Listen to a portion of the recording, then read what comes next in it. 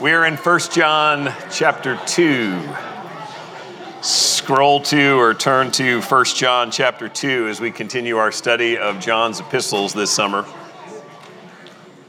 I am not a student of art. I have very little knowledge in any kind of important way, helpful way of art. But a few years ago, I was at the National Gallery of Art up in D.C., and I was captivated by a series of paintings, of 4 paintings called The Voyage of Life by Thomas Cole.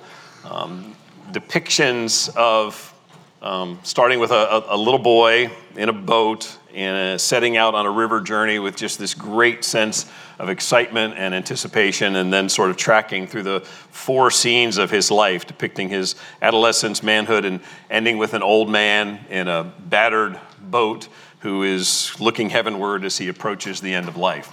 The third in that series is the artwork that you see on the screen, and it's the same. That's the background for the series that we're on. It is the stage of manhood. It shows a man, as you can see, who is headed into turbulent waters. He is moving into a time when there will be all sorts of trials and challenges in his adulthood, and yet on the other side of the rocks, there is this calm waters and beautiful sunset that still lies on the other side. He is kneeling in the boat. He is in a posture of prayer. And now I know art is subject to interpretation. I know that you could ding me for liking a series of art that shows a guardian angel in each one and have different views on guardian angels. We'll leave that for another day. I've always been drawn to this series, and in fact, it was in my office. I've had it on the wall in my office, and I appreciate Pastor Stewart when we were talking about this Assurance series, picking that to use. He does all of the graphic stuff. Because to me, when I see this, I see a guy who is looking heavenward, who is looking up, who is putting his trust in divine providence, in the providence of God, and who is seeking God's help, and seems to, by faith, be assured of God's care, God's direction, God's leading through life, and knows that God has not abandoned him. That message of assurance is central to this book of 1 John.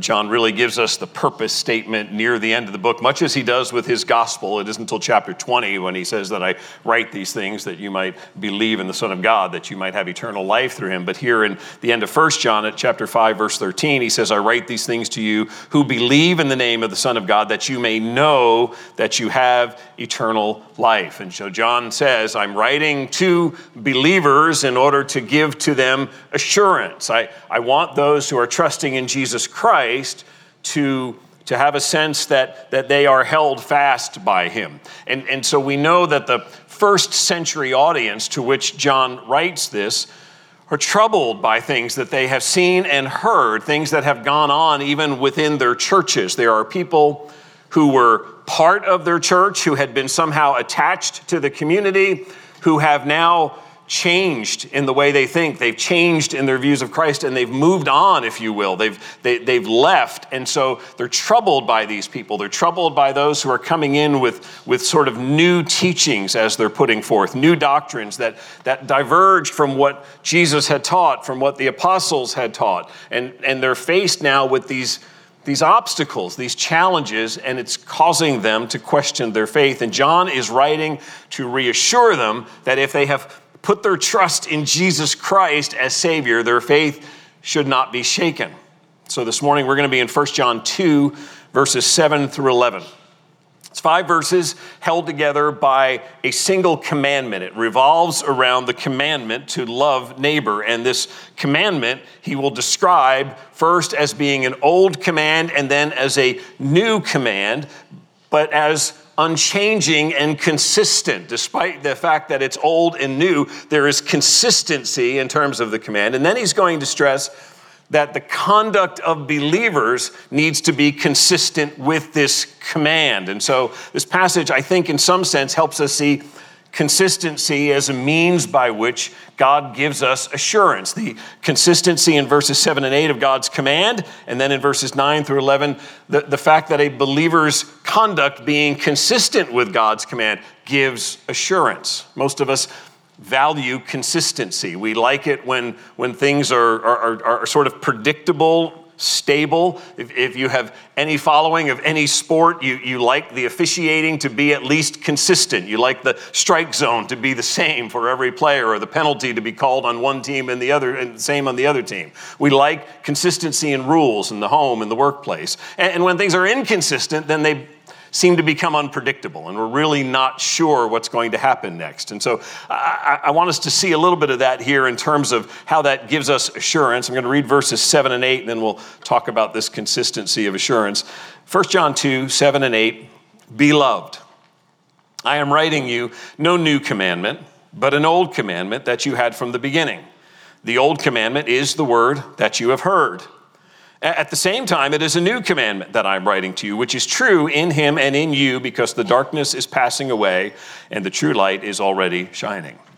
So we want to, at this moment, say, John, which is it? Is it old? Is it new? And if it's both, how so? How does that work? What does that mean? And so we'll get to that. But notice that he starts this section, first time, I think 5 references in 1 John, where he uses the word beloved. He addresses them with a particular greeting. If your translation says, dear friends, I'm going to encourage you that it's probably better translated as beloved, because the word is a form of agape. It is the idea that you are an object of love. We in our culture don't use beloved as much, and it doesn't necessarily have that significance, and so that's why translators sometimes change it. But it really is to say that he is about to give instruction and command about the love of brother. That's what the focal point will be, and we'll see that as we go through it.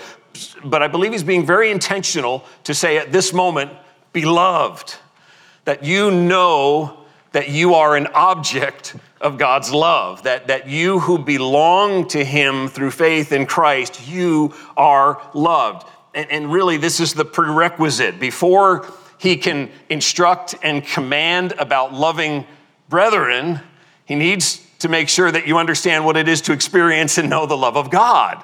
If you do not understand what it is to be beloved by him, then you're never going to correctly love the people around. You're not going to understand the depth of what that love is. And so I think he's very purposeful here. This isn't just a throwaway sort of greeting. He's saying, beloved, you who are identified now as specially loved by God, as his own, as belonging to him.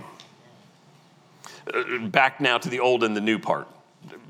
Part of the background of 1 John, we've talked about this before, but part of the background is the fact that there is teaching creeping in under the guise of new stuff, new, deeper insights, new sort of doctrines. And so 1 John is confronting claims of newness that say, yes, you've heard the old stuff, you've been taught in that. We've got some new things to tell you about Jesus, new things about salvation and following after Jesus. And so there's this emphasis, sort of Gnostic is the word that we use to describe this teaching at the late first century, the idea of knowledge and new knowledge about Jesus. And so they are packaging lies, essentially denying that Jesus is God in flesh, taking the fundamental heart of the gospel as to the identity of Jesus Christ and gutting that and saying Jesus is either a spirit being, manifests himself in some way to you, or he's just a man,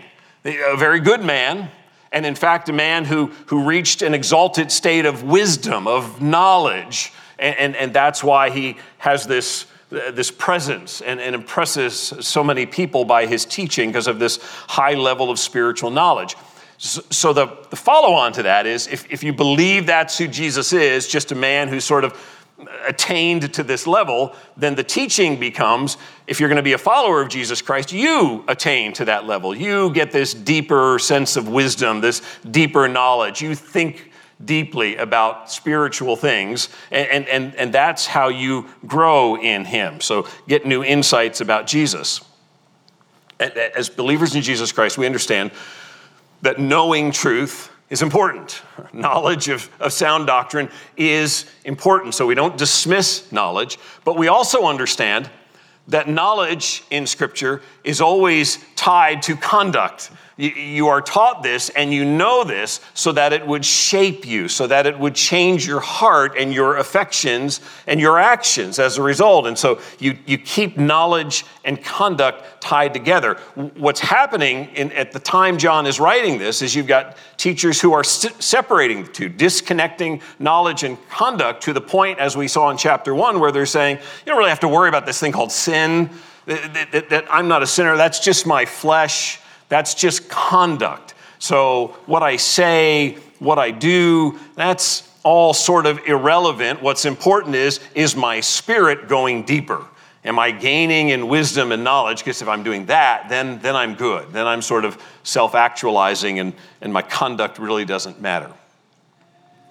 As you listen to that, you may be thinking, there's really nothing new under the sun. It's packaged differently with different sorts of language, but the idea that conduct doesn't matter and just being spiritual is okay is still as common today. The idea that I can be spiritual, that I can have sort of generic faith, even if it's completely disconnected with the person of Jesus Christ, even if it has nothing to do with holiness or righteousness or any kind of law from my Creator, that all of that conduct stuff is irrelevant as long as I'm just sort of spiritual in some way. But these sorts of teachings gain steam both in the first century and in the 21st century because people are often fascinated by that which sounds new, that which sells itself as we've got some interesting, new, deeper insights into spirituality than what you've had. You've got the old-fashioned sort of stuff that you got from your parents. We've got the newer stuff.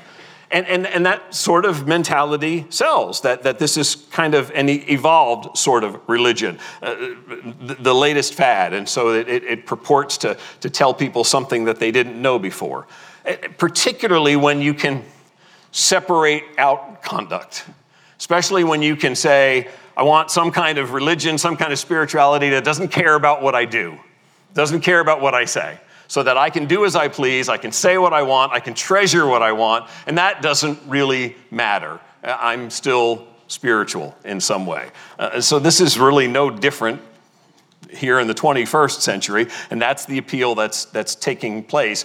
It really, where it strikes us and where we see it is that one of the verses that you looked at last week with Bob was in 1 John chapter 2, verse 4, when it says, whoever says, I know God, but does not keep his commandments is a liar, and the truth is not in him.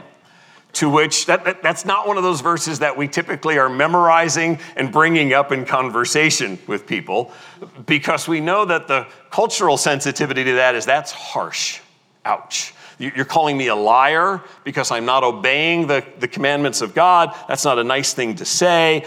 And people would rather be less black and white, less it's this or that, less light and darkness. Our culture is fine with being consistent on the spiritual front if it has to do with loving and kind and all that. But when it comes to sin and wrath and those sorts of things, culture doesn't want to be quite as black and white on that. And yet Hebrews 13:8-9 says Jesus Christ is the same yesterday, today, and forever. And then we often quote that, but it goes on to say, do not be led away by diverse and strange teachings. Understand that because Jesus is the same, because the gospel is still the same, then these things are unchanged. So when someone comes along with new insights and new ideas, then be careful.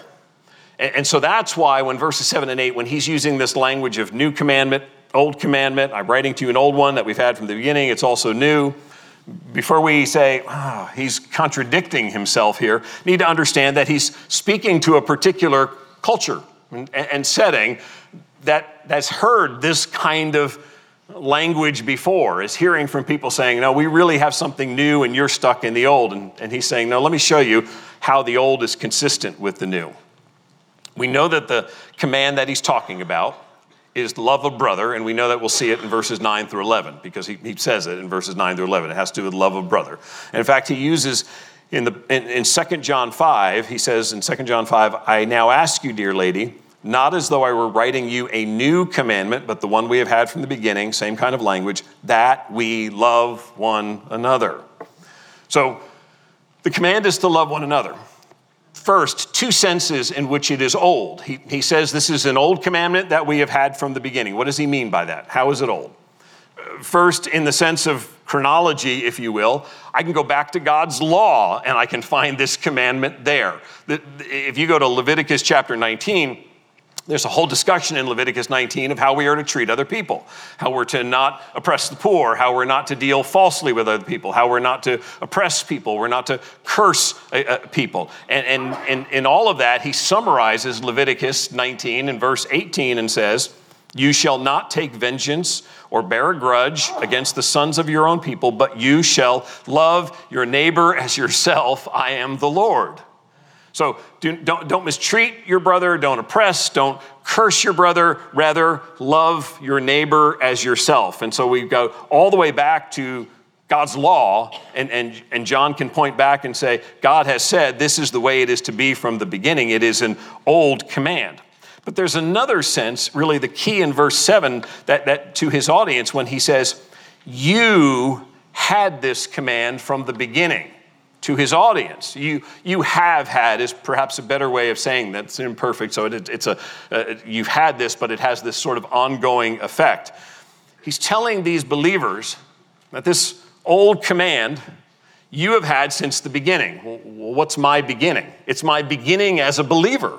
It's my beginning as somebody who began to walk in the light. It's the moment that I was saved. It's the moment that God graciously redeemed me from my sin and I entered into fellowship with him. And so what he's saying is, since that time, since you started walking with Christ, this ethical responsibility to love your neighbor has been yours. It is something that is not new.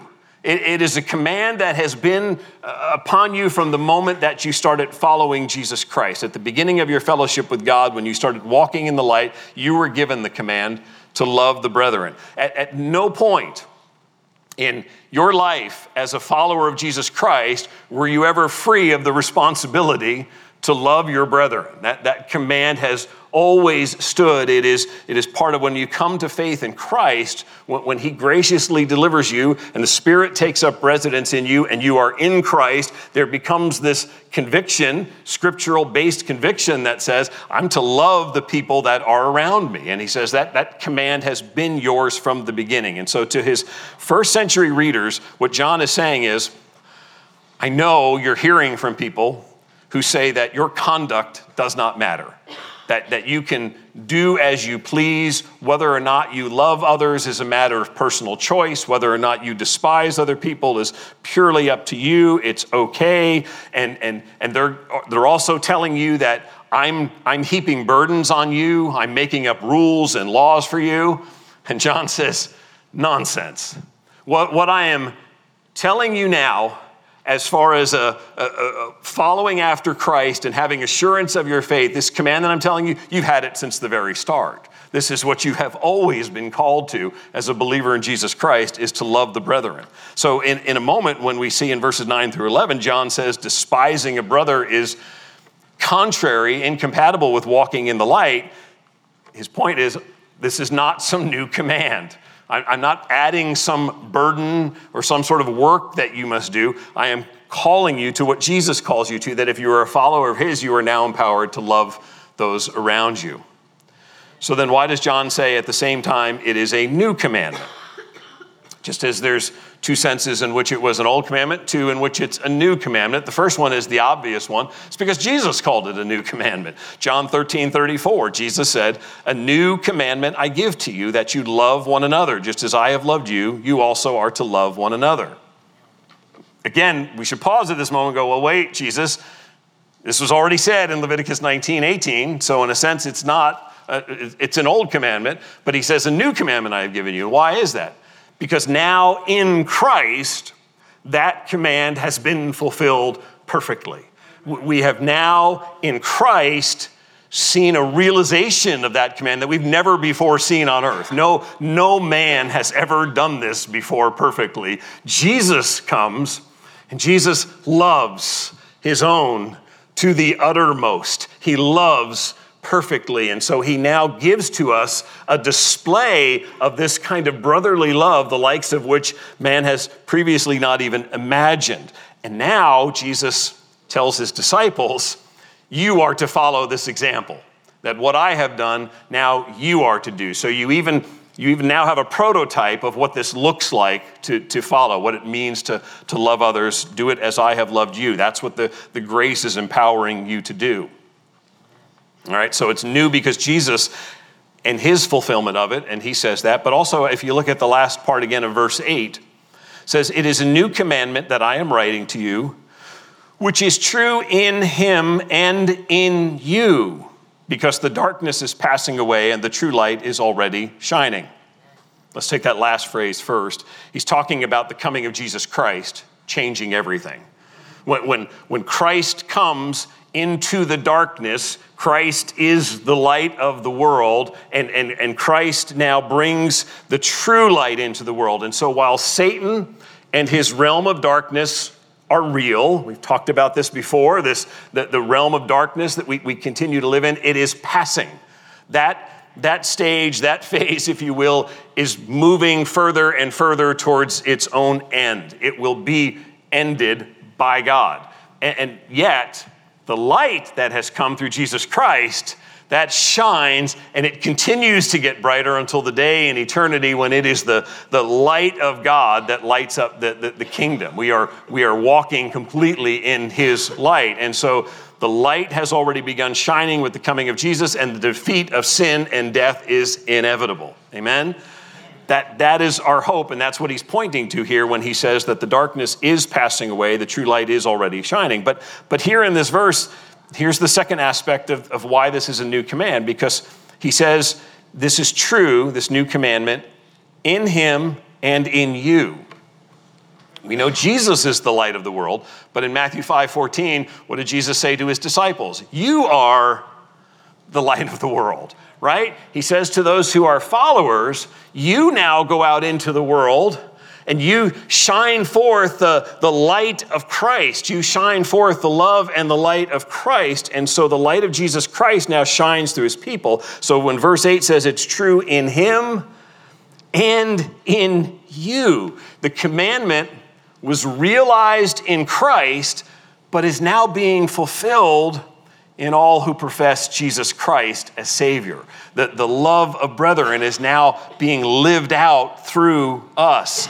We are the embodiment of this commandment. And so the old law stands, but it's got this whole new quality to it.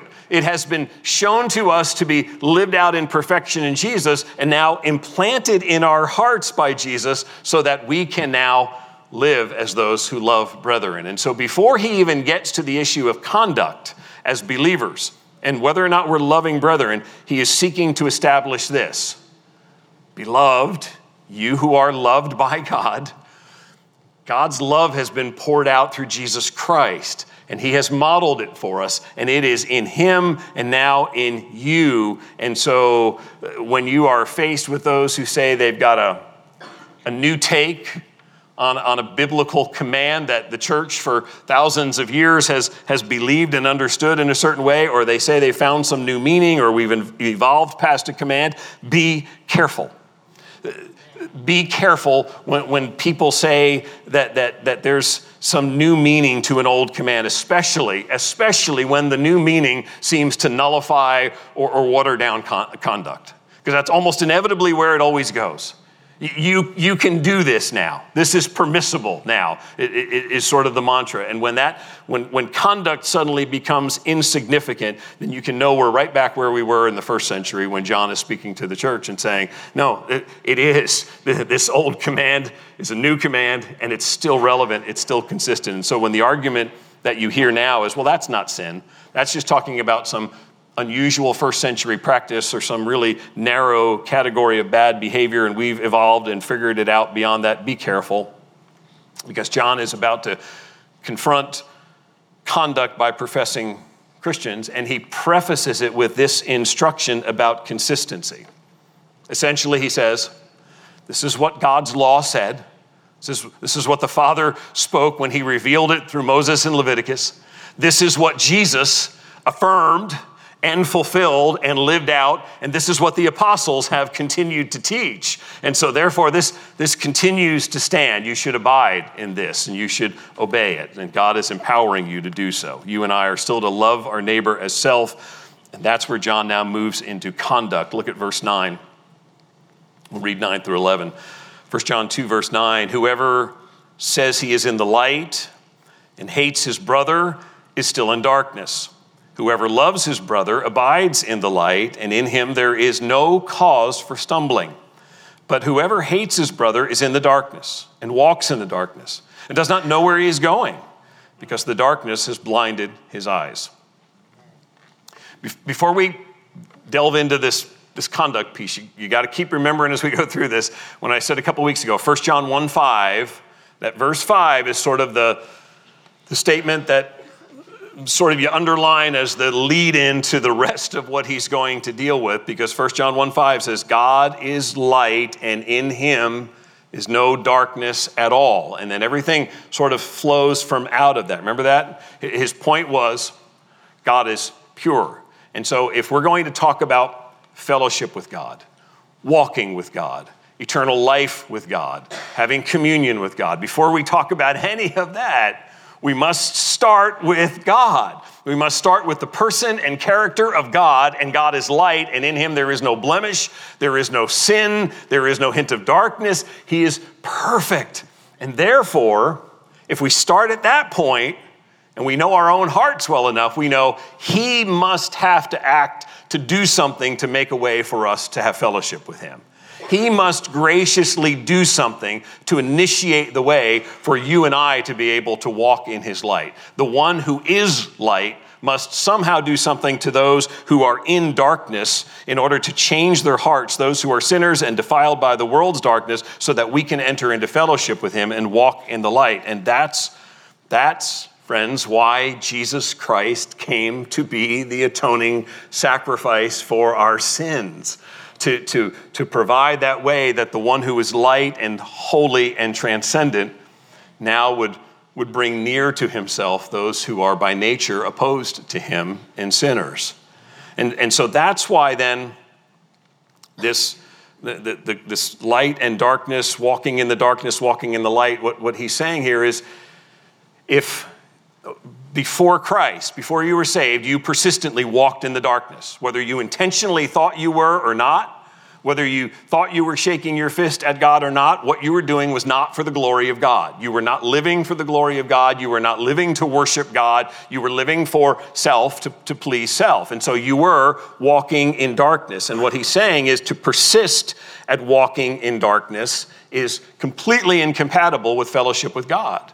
You cannot remain on that same path of not glorifying, not honoring, not worshiping God, and just living for self. And so to make that abundantly clear, John uses the simplest, clearest, most convicting of points by referring to the commandment that says, whoever says he is in the light and hates his brother is still in the darkness. Well, that's a harsh one, John. To hate the brother is to still be in darkness. Unmistakable language. If you say you have fellowship with God, and yet you remain in a state of hating your brother or sister, then you are in darkness. In order to have assurance that I am walking in the light, I need to have conduct that is consistent with God's command. Now, let's be honest here. Here's where we want to play with words a bit. Verses 9 and 11 both use that term, hates his brother. And don't we at some point want to say, whoa, John, hate is a really strong word.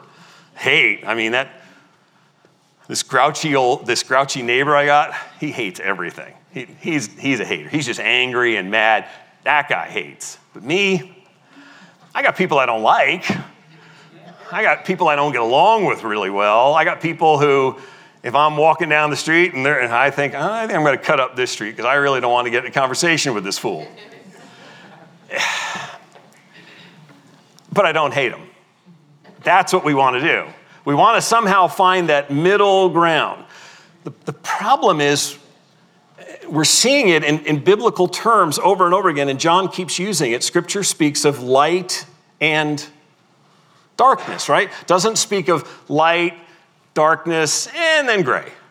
It's that ground where I really like this area of sin. I really find it hard to give up. And so I'm in the gray, sort of. I'm like chair gray here. I don't know what that gray is called, but I'm in that sort of realm.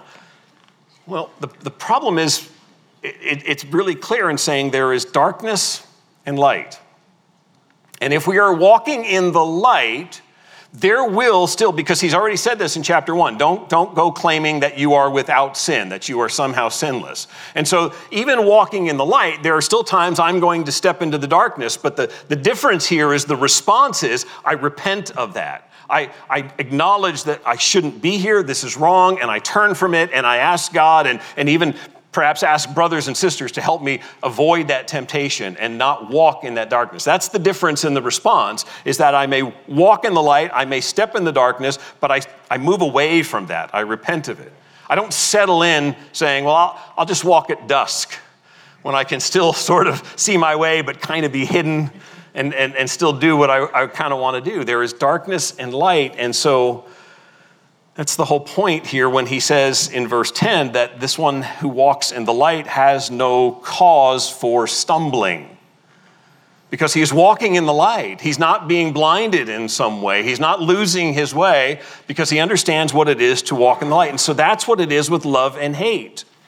To love your brother, and this, we can look all over Scripture at what it means to love brethren, but John's going to develop this for us as we go on. This won't be the last time that he deals with love of brethren. This becomes a central theme that runs through 1 John, so we'll talk more about it. But essentially, to love your brethren is to sacrifice for that person. It is to serve that person. It is to be forbearing and patient with that person. It is to serve in some way for their needs. To love that person is to speak truth to that person. And so that even a word of exhortation or correction, it can be an act of love if my intent is to help that person be more like Christ and walk in the light. And so I exhort and I encourage. So there may even be hard things that have to be said. To not love your brother is not neutral. It's not sort of safe area in between. In chapter 3, verse 17, just by way of example, John says, if anyone has the world's goods, sees his brother in need, yet closes his heart against him, how does God's love abide in him? The implication of that statement, it is hateful if indeed I see clearly two things: my brother who is in need and my capacity to meet that need. And I see those two, and it says I close my heart. I make a decision to say, I'm not doing anything about this. I'm not getting involved in this. I don't care in any way to do anything to help. Jesus also commands us, and just important here, he's talking about love of brethren. Jesus commands us to love our neighbor as ourselves, commands us to love our enemies and pray for those who persecute you. But the gist here for John, as he's dealing with these believers in their churches, is start at the most foundational level for us as believers, namely loving our brothers and sisters in Christ, those who mutually profess faith in Jesus Christ, and those who call themselves brothers and sisters. That's why the New Testament provides the process in Matthew 18 of dealing with a brother or sister with whom you've become unreconciled with. If a brother or sister offends you in some way, if in your mind they've sinned against you, there's a process given in Scripture for pursuing that person in love with the goal of restoration, of trying to bring the relationship back to wholeness. But that's the call to walk in the light, is to love, to serve, to put in the hard work sometimes of sacrificing for that person and caring for them. I was listening to Christian radio yesterday, and an ad came on for a popular teacher who was advertising for his podcast, and they played a snippet of his teaching in which he said, and I went back and checked this on Facebook, so I'm taking the quote from Facebook in case I didn't hear it exactly right on the radio. So if you hear the same commercial and say, you didn't quote him exactly right, he did quote it this way on Facebook. If you don't let go of the wrong people, the right people won't show up. If you don't let go of the wrong people, the right people won't show up. So essentially the message is get those wrong people out of your life. Now, here's what came to my mind. Mark chapter 2, Jesus is in the home of Levi, the tax collector. Tax collectors, not popular in first century culture, considered tyrants who steal people's money. And it says specifically in Mark chapter 2 that many tax collectors and sinners joined them for that meal. And when the Pharisees and scribes came as onlookers of this whole scene of Jesus with all of these terrible tax collectors and sinners, the scribes and Pharisees say to Jesus' disciples, if he doesn't let go of the wrong people, the right people won't show up. Not exactly. I know I'm paraphrasing there. But that's essentially what the scribes and Pharisees say. You keep hanging with these folks, you ain't going to get us folks. You want the right kind of people, you get rid of those kind of people. And I say that because there's an emphasis here on, and what Jesus is teaching and what he is modeling is this love for brethren. And yes, let me just be really clear here. There are warnings in Scripture about not having fellowship with darkness. There are cautions about casting your pearls before swine. There are people who are so foolish and so blind in their sin that they may be bad company that corrupts good character, or they may be evil abusers who will harm you or others. I want to be clear about all that. 1 John will even warn us of the presence of those kinds of people even within our own midst, within the body. So I'm not suggesting a naive kind of love here, but I am suggesting that our problem for the most part isn't with those folks. Our problem for the most part, my problem for the most part, is doing John 13:34. Beloved, a new commandment I give you, that you love one another as I have loved you. When it comes right down to it, that's the place where we struggle to love others like Jesus has loved us, to prayerfully ask God for help to grow in this area, just as the first century church is called to do. That's why John keeps circling back to this area of brotherly love, because he knows that in any close community, there will be problems. We won't all see everything eye to eye. We won't all get along on every point. There will be fractures, and there will be offenses, and there will be disagreements, and there will be things that need humility and repentance and grace in order to bring people back together. He knows that there are those who profess faith in Christ who simply don't feel like loving and serving others, that they need to be exhorted in this area, that they're not making it a priority, that they would rather pull back in their own little world and do their own little thing, that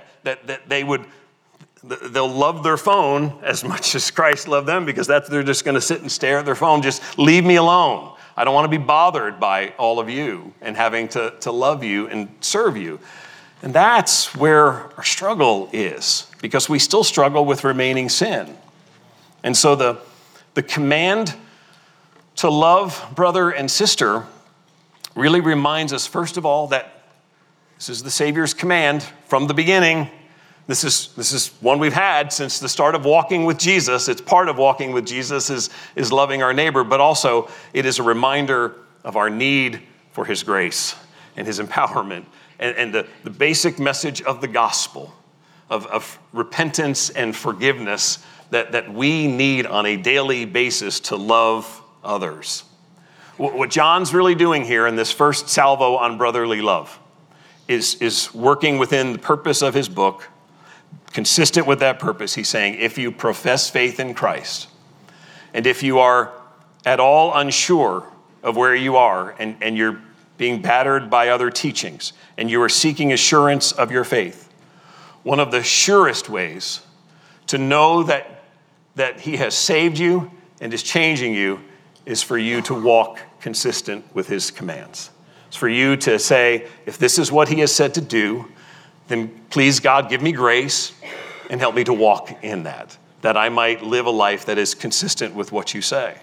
Because where there are clear statements of God's will, like this one, continue to love your brothers and sisters, if you are resisting that, if you find yourself in a place where you are trying to explain away why you don't do that, why this person in particular you will not do that with, if you find yourself in that place where you're constantly struggling with trying to explain away not loving a brother or sister, or you have a break in a relationship with a brother or sister and you are not willing to pursue reconciliation and you're willing to let it fester, then my caution to you is to take this seriously.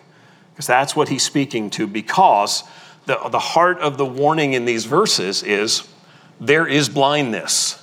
That walking in darkness he equates with blindness. And I know that sounds obvious, but he's going to, later in this chapter, speak about people who had some connection to a local body.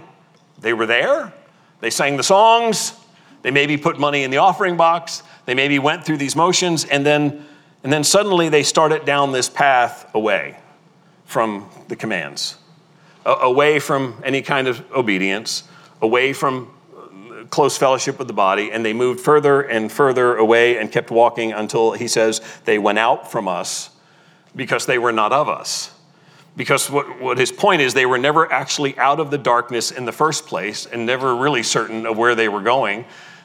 They were walking and maybe following others, but ultimately it became obvious when they finally stumbled and fell away completely and had nothing to do anymore with Christ and with his church. That's why John now says with urgency, look now at your life. Consider your conduct now. And one of the ways you can consider that is, do you love brothers and sisters? Not just in word, but in deed? Do you seek to serve them? Do you care for them? Do you try to reconcile with them? Are your relationships with brothers and sisters generally in good repair, or are there ones that need work, need addressing? Because if you're eager to have full assurance of walking in the light, then walk in the light. Love your brother and sister. Ask God for help in this, to give of yourself and your time and your energy to people around you. Ask God to show you where you may need to repent. I'll finish with this. I've mentioned John 13:34 several times. Jesus says, love one another as I have loved you. The next verse says, John 13:35, by this all people will know that you are my disciples, if you have love for one another. Fundamentally, we always look at that, and rightly so, as the testimony of the church. That one of the things people should see if they're outsiders, if they're unbelievers, one of the things they should see is this unique kind of community that serves and loves one another. But I'll paraphrase that verse for purposes of 1 John here and say, by this you will know that you are my disciple, that you love one another. That you can have assurance as well that you are my disciple, if indeed you are loving one another. God is eager to give that assurance to his people.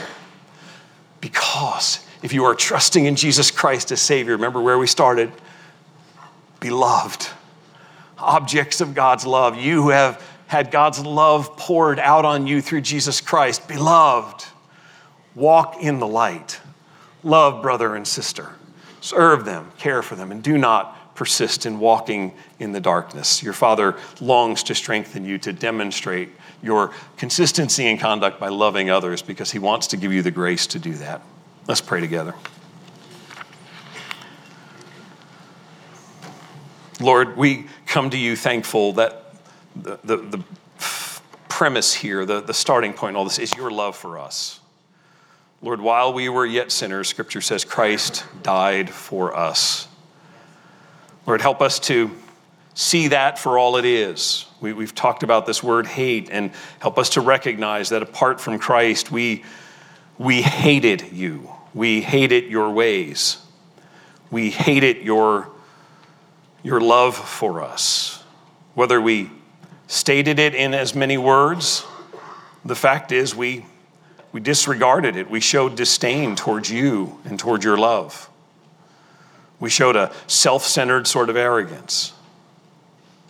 And yet, while we were sinners, Christ died for us. Thank you for a love like that would reach out to those in darkness, that would rescue those in darkness, and draw us into your light, that would change the hearts of rebels and enemies and cause them to become those who would follow after you.